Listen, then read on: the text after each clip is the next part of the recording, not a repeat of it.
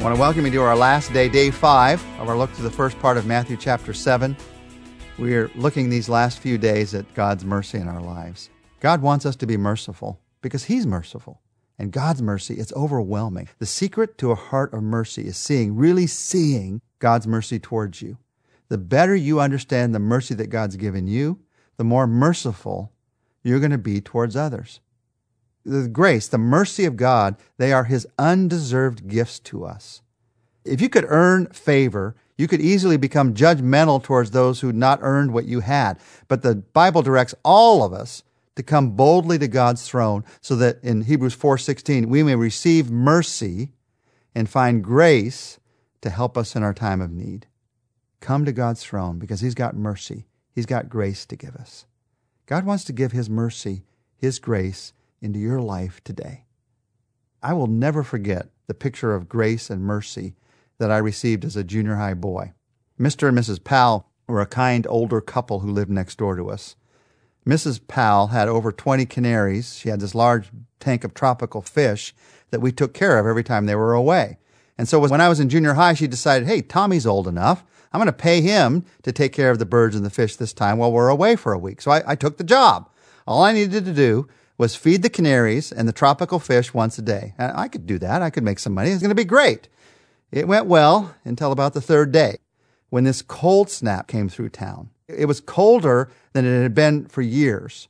So I went over to feed the birds that were out in this barn in the back in the morning. As I opened the door to the back shed that enclosed the atrium, something did not look quite right.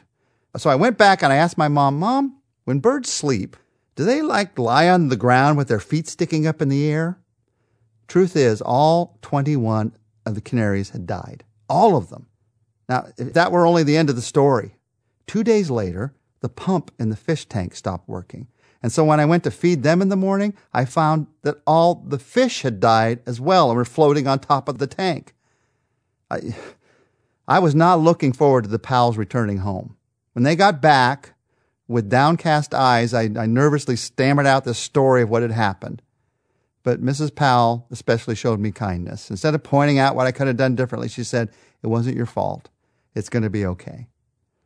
Then, as I was quickly, I wanted to get out of there as quick as I could, heading out the door, she did something else. She stopped me and she handed me an envelope. And she said, here's the money for taking care of my fish and birds. I said, I can't take that. She said, no, you have to take it.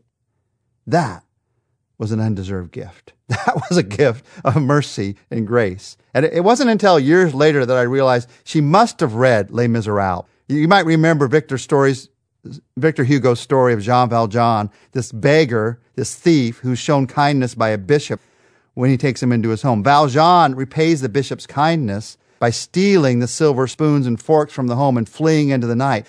By chance, he's stopped by a policeman who discovered he's got the silver, and they take him back to the bishop's house.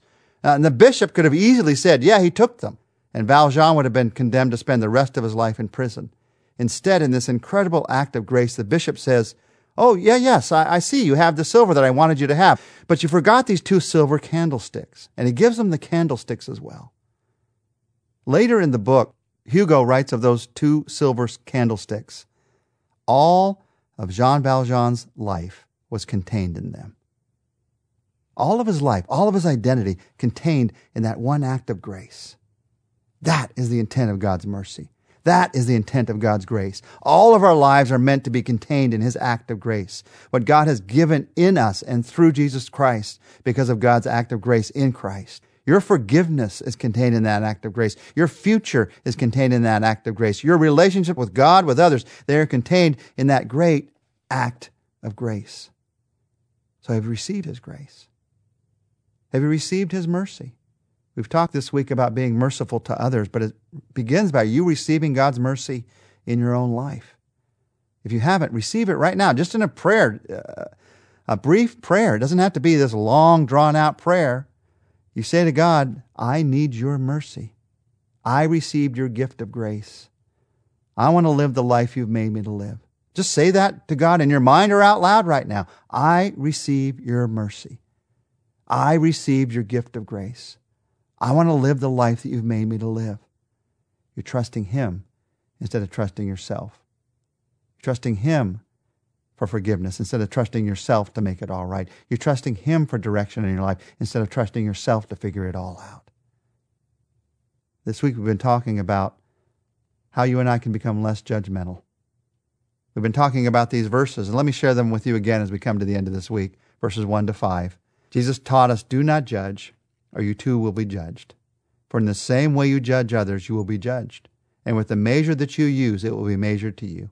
Why do you look at the speck of sawdust in your brother's eye and pay no attention to the plank in your own eye? How can you say to your brother, 'Let me take the speck out of your eye,' when all the time there's this plank in your own eye? You hypocrite, first take the plank out of your own eye, and then you will see clearly to remove the speck from your brother's eye."